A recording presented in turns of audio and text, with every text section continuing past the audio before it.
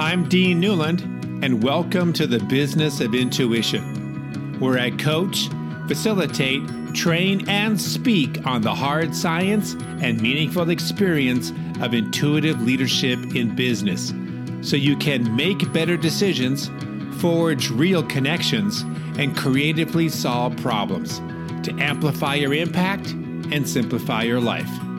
Welcome to the Business of Intuition.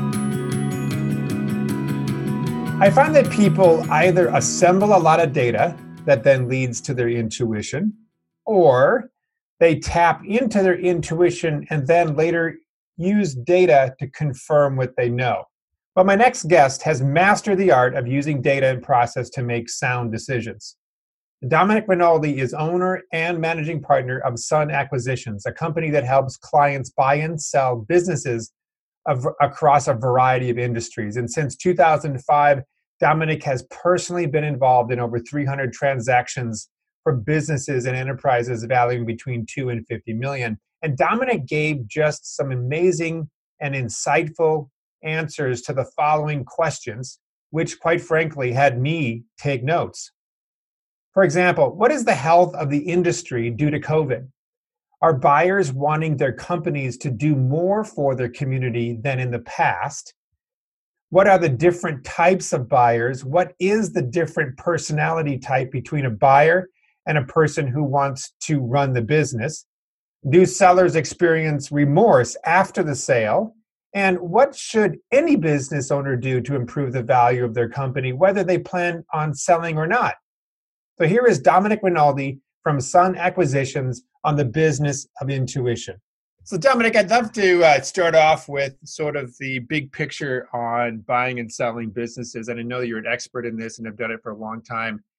Is there a different type of personality that seems to say, this is the entrepreneur, they love to run businesses, versus this is the person that wants to buy and sell businesses? And I'm curious about what sort of personality differences are there between those two different types of people? Well, I think the best way to answer that question, Dean, is to talk about the different types of buyers. And I think then it becomes obvious. You can distill from that, personality traits, or we could dig a little bit deeper. But typically, there are 4 types of buyers for any business. At the highest end, you're talking about private equity groups. Now, these are professional buyers. They raise money in most cases with the express purpose of going out and acquiring businesses. And they'll acquire platform companies, which are, to say, a company in which they're going to then grow from. And then they'll do add-on acquisitions from the platform. But these are very professional buyers. They typically bring an operator with them, or they're looking for management to stay on and continue to operate it. They take majority control. Financial buyer. They're professional. They know what they're doing, and they're making lots of acquisitions with no intent of running the business. They're looking for other people to run the business. Then you have strategic buyers. Strategic buyers are companies who are looking to grow through acquisition.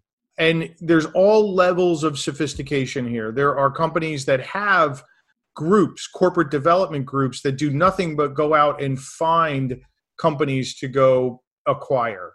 And then there are smaller businesses who just want to grow, and it may be the owner that's leading that acquisition. And they want to typically pull in a company that is complementary to what they do. So they're not exactly going out and looking for competitors. They may look for competitors in different geographies, but they're more about growing their business through vertical integration and in other ways, and adding other revenue streams. Again, pretty sophisticated in many cases, and pretty much a financial buyer, because they're looking to merge that into their operation, or leave the existing owner or management team with operating that existing business as a silo. The next group of buyers are competitors. So the distinction between a strategic and a competitor is simply looking to grow the business by gathering up other competitors. Again, they might be sophisticated buyers. They may not be. There's all levels of competitors, but they operate a lot like strategics, except they're really just going out and trying to gobble up market share. And then the last group are what we call high net worth individuals or investor groups.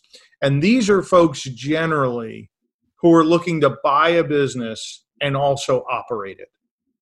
They have some amount of money put aside, dedicated to go make an acquisition, and they want to go run that business and grow it, and maybe grow it for the long term and then sell it somewhere down the road. And I'll tell you, in a time like this with the pandemic and so many senior people losing their jobs, you're going to see more and more of those buyers come out to try to acquire businesses. Well, let's talk about that. It's a good segue into what I wanted to ask you about. What is the state of the union right now from your perspective when it comes to buying and selling businesses, whether it's all of those different categories you just mentioned or just a few, but what's the mood out there? What's the vibe out there in terms of how things are going? Are people buying up businesses or are they not? Yeah, it's definitely a tale of two cities. On one side, you have companies who are reeling. They're doing everything they can to stay afloat, stay alive, and live to fight another day. And on the other end of the spectrum, you have companies that are doing pretty well. They're holding their own, steady, or even growing and benefiting from this environment. As a buyer, you've got to sift through, what type of company are you looking at, and, does it fit with your acquisition criteria? As far as acquisitions go, there's still a ton of money sitting out there looking to be put to use in the way of acquisitions. Interest rates are still low, and the capital markets have remained wide open. So our company, our mergers and acquisitions firm, has stayed very busy. Now, we've had some clients who unfortunately are on the wrong end of the spectrum, and they've had to delay or push off, any potential exit. While at the other end of the spectrum, we also have clients that are doing very well, and their deals are moving forward full speed ahead, and we have tons of buyers. And I'll be illustrative here for 1 second. We listed a medical device, medical sales business a couple of weeks ago. Probably less than 3 weeks ago. In under 3 weeks, we've had over 70 really qualified buyers come forward and express interest in acquiring that business. Wow. So there's a clear indication that the market is still very active. So how much of that is because of the market and how much of that is because medical is hot right now? Yeah, look, it certainly it's got a lot to do with medical, right? I mean, this medical business has continued to do well, but that goes back to my point earlier. Buyers are now going to spend time looking at deals that are healthy and making their way through this. There are also buyers, by the way, for distressed businesses. There's plenty of buyers out there that are always looking to pick up an asset on the cheap.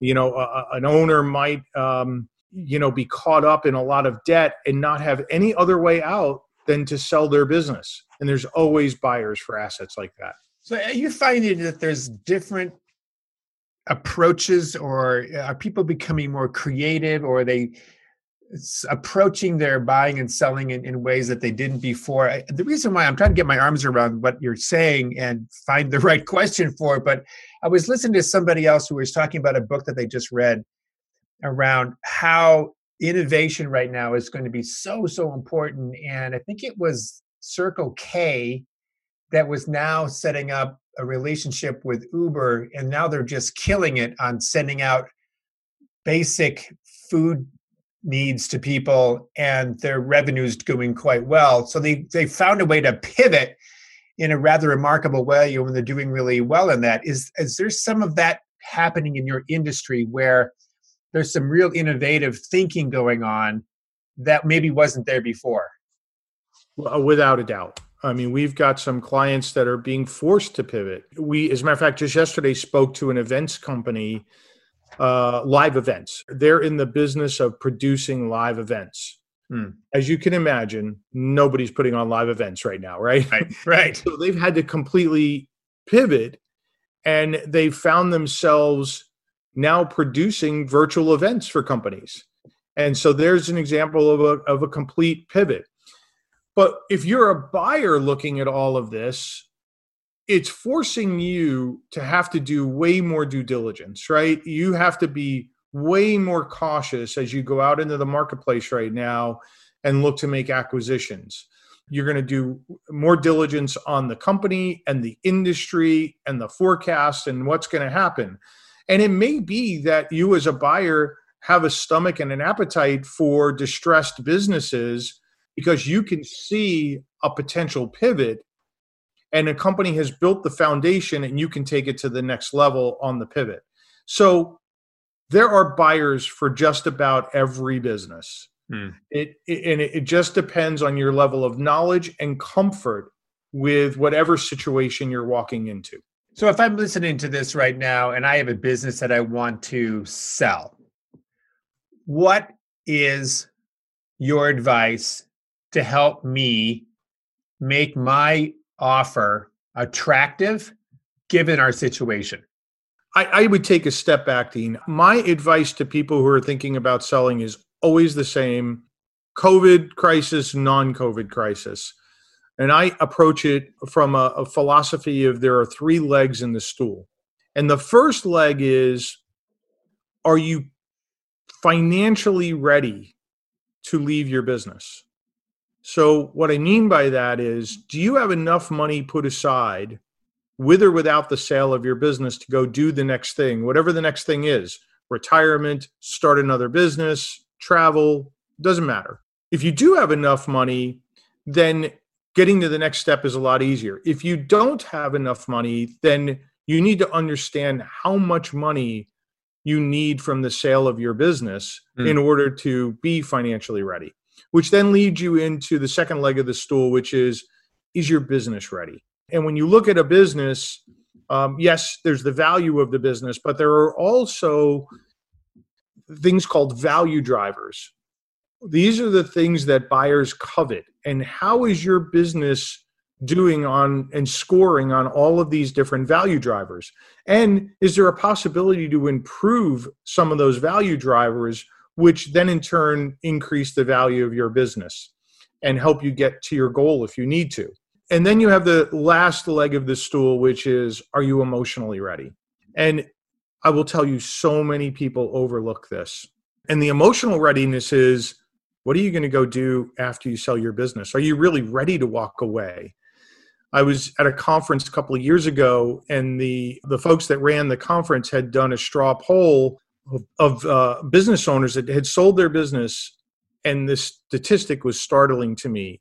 Over 75% of people who sold their business were remorseful. And their remorse had nothing to do with how much money they got for the business, and had everything to do with they didn't have the next thing in life to go focus on, so they were remorseful. And so whenever I talk to people about these three legs of the stool, and I don't care if we're in a crisis or we're not in a crisis. You need to look at these three things. And unless the house is on fire and you have to get out under any circumstance, you need to look at these three things, which means you need to prepare. And Dean, I tell you, in my several decades of doing this and having been personally involved in over 300 M&A transactions, the number one thing that buyers and sellers fail to do is prepare for their sale or acquisition.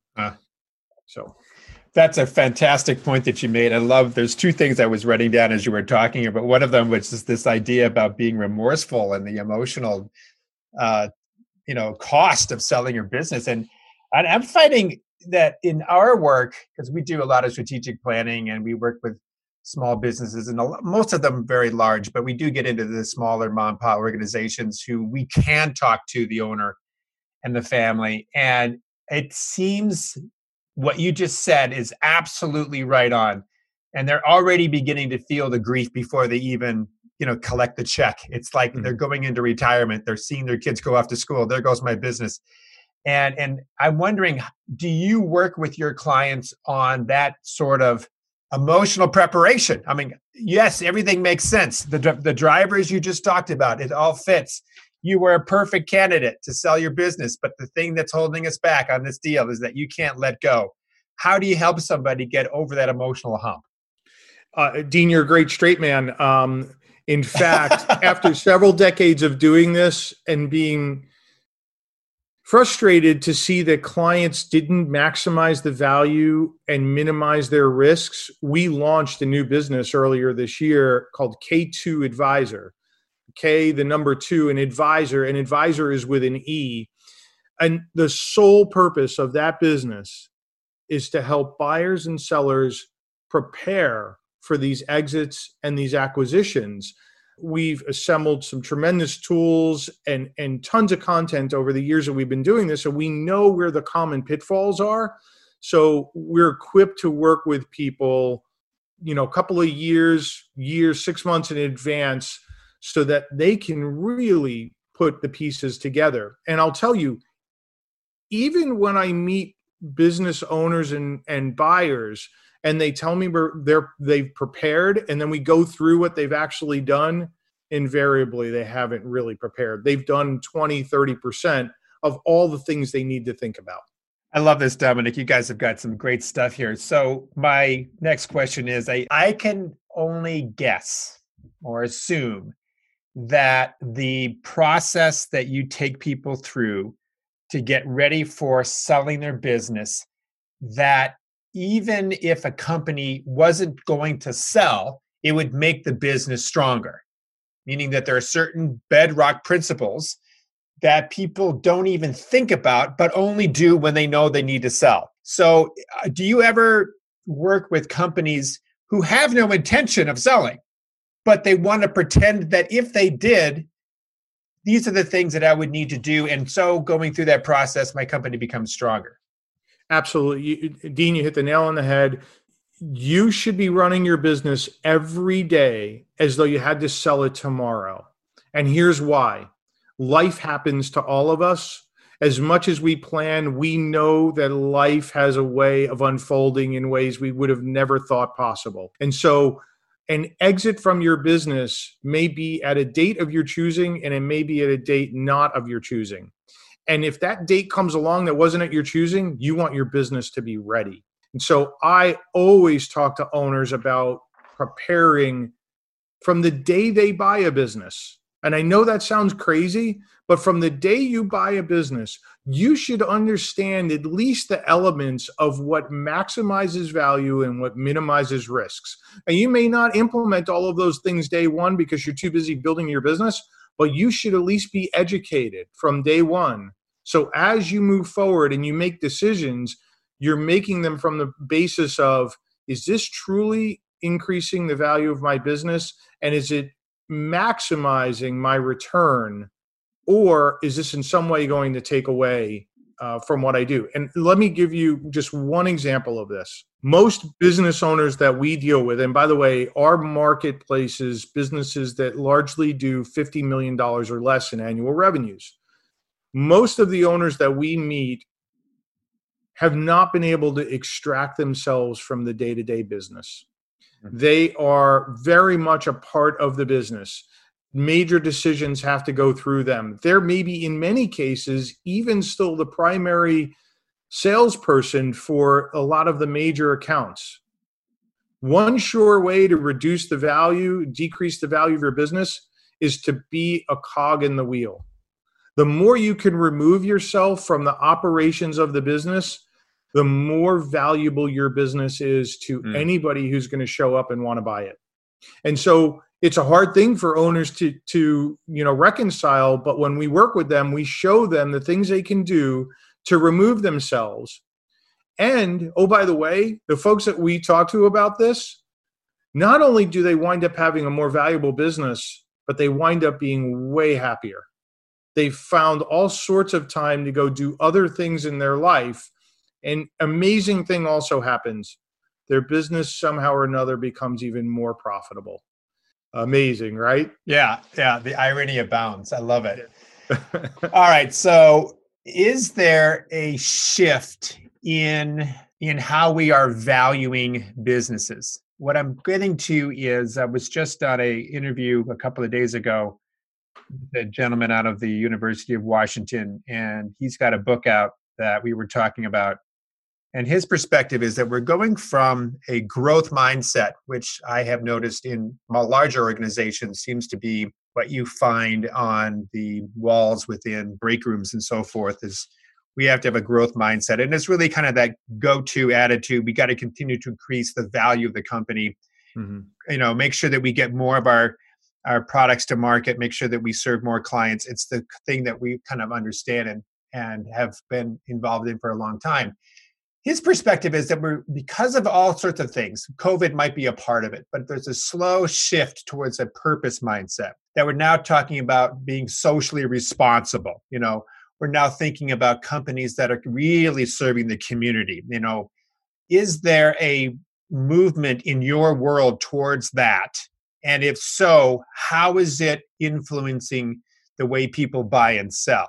Is it just on dollars and cents? Or are we also looking at mission and purpose?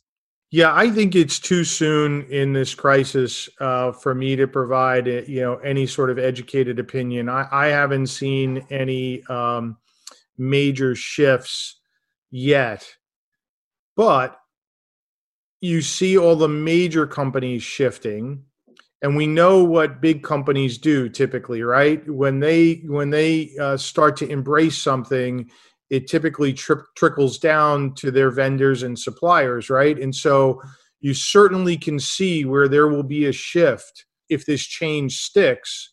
And I certainly hope that a lot of these changes stick.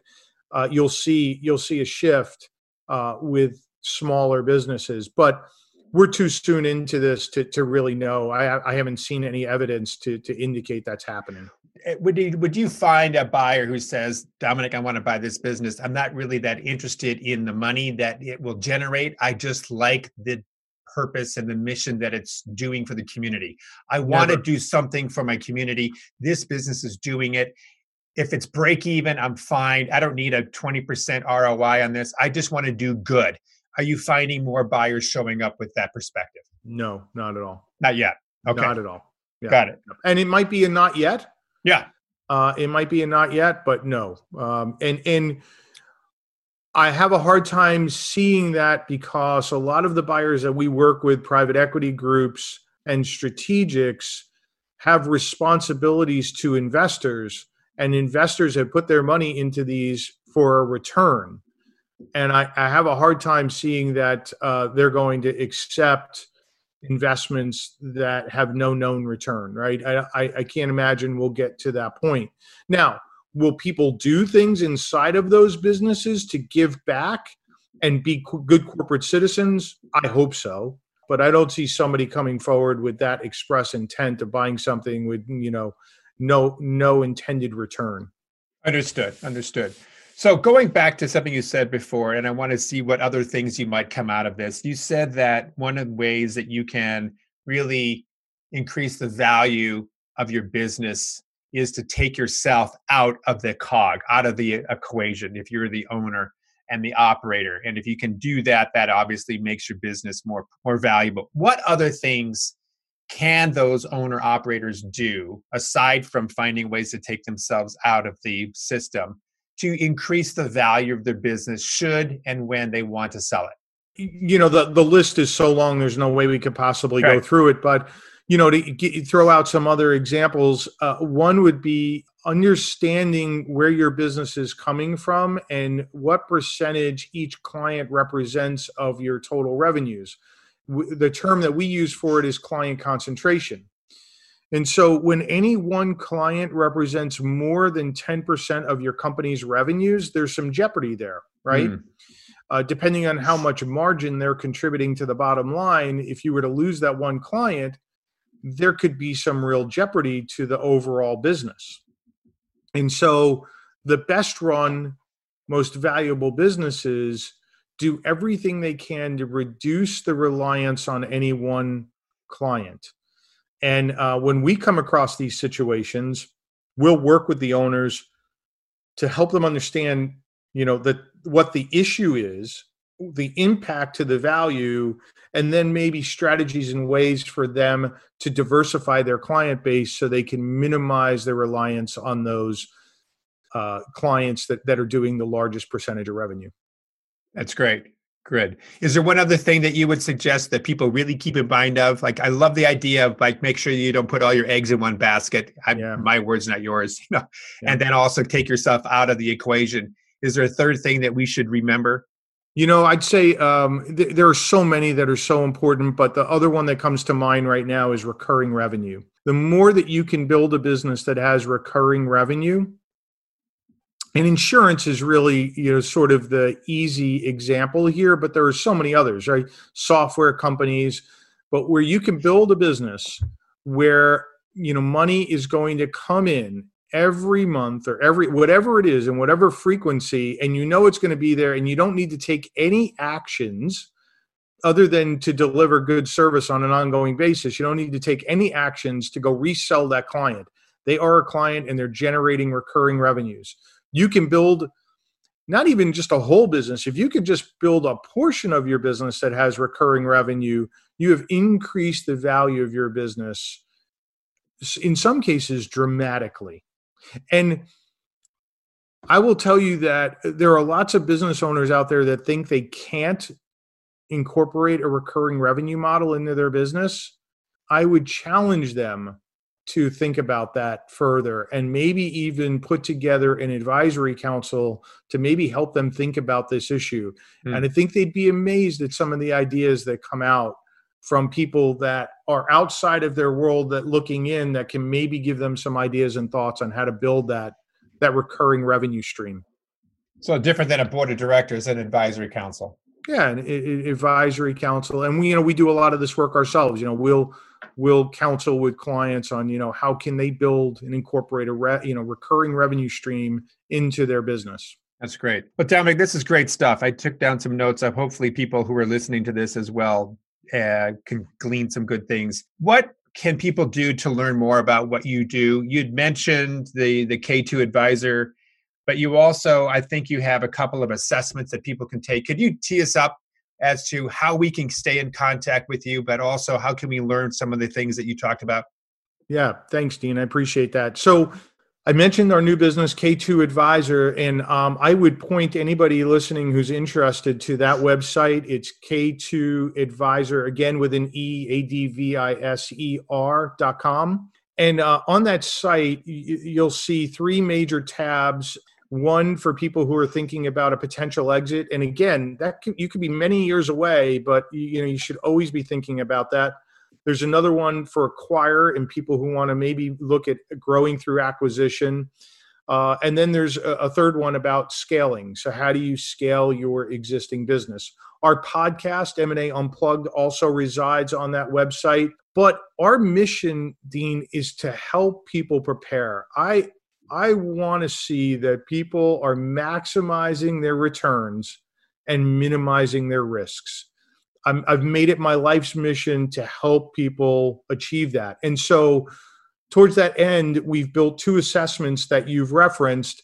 The first assessment on that website is on the exit tab, and that's for anybody who's looking to exit. It's a quick 7-minute assessment. It'll give them a score between 0 and 100. And we'll email the full results to them. They'll even get an ebook with it. So they'll really get some great content and really understand how ready they are.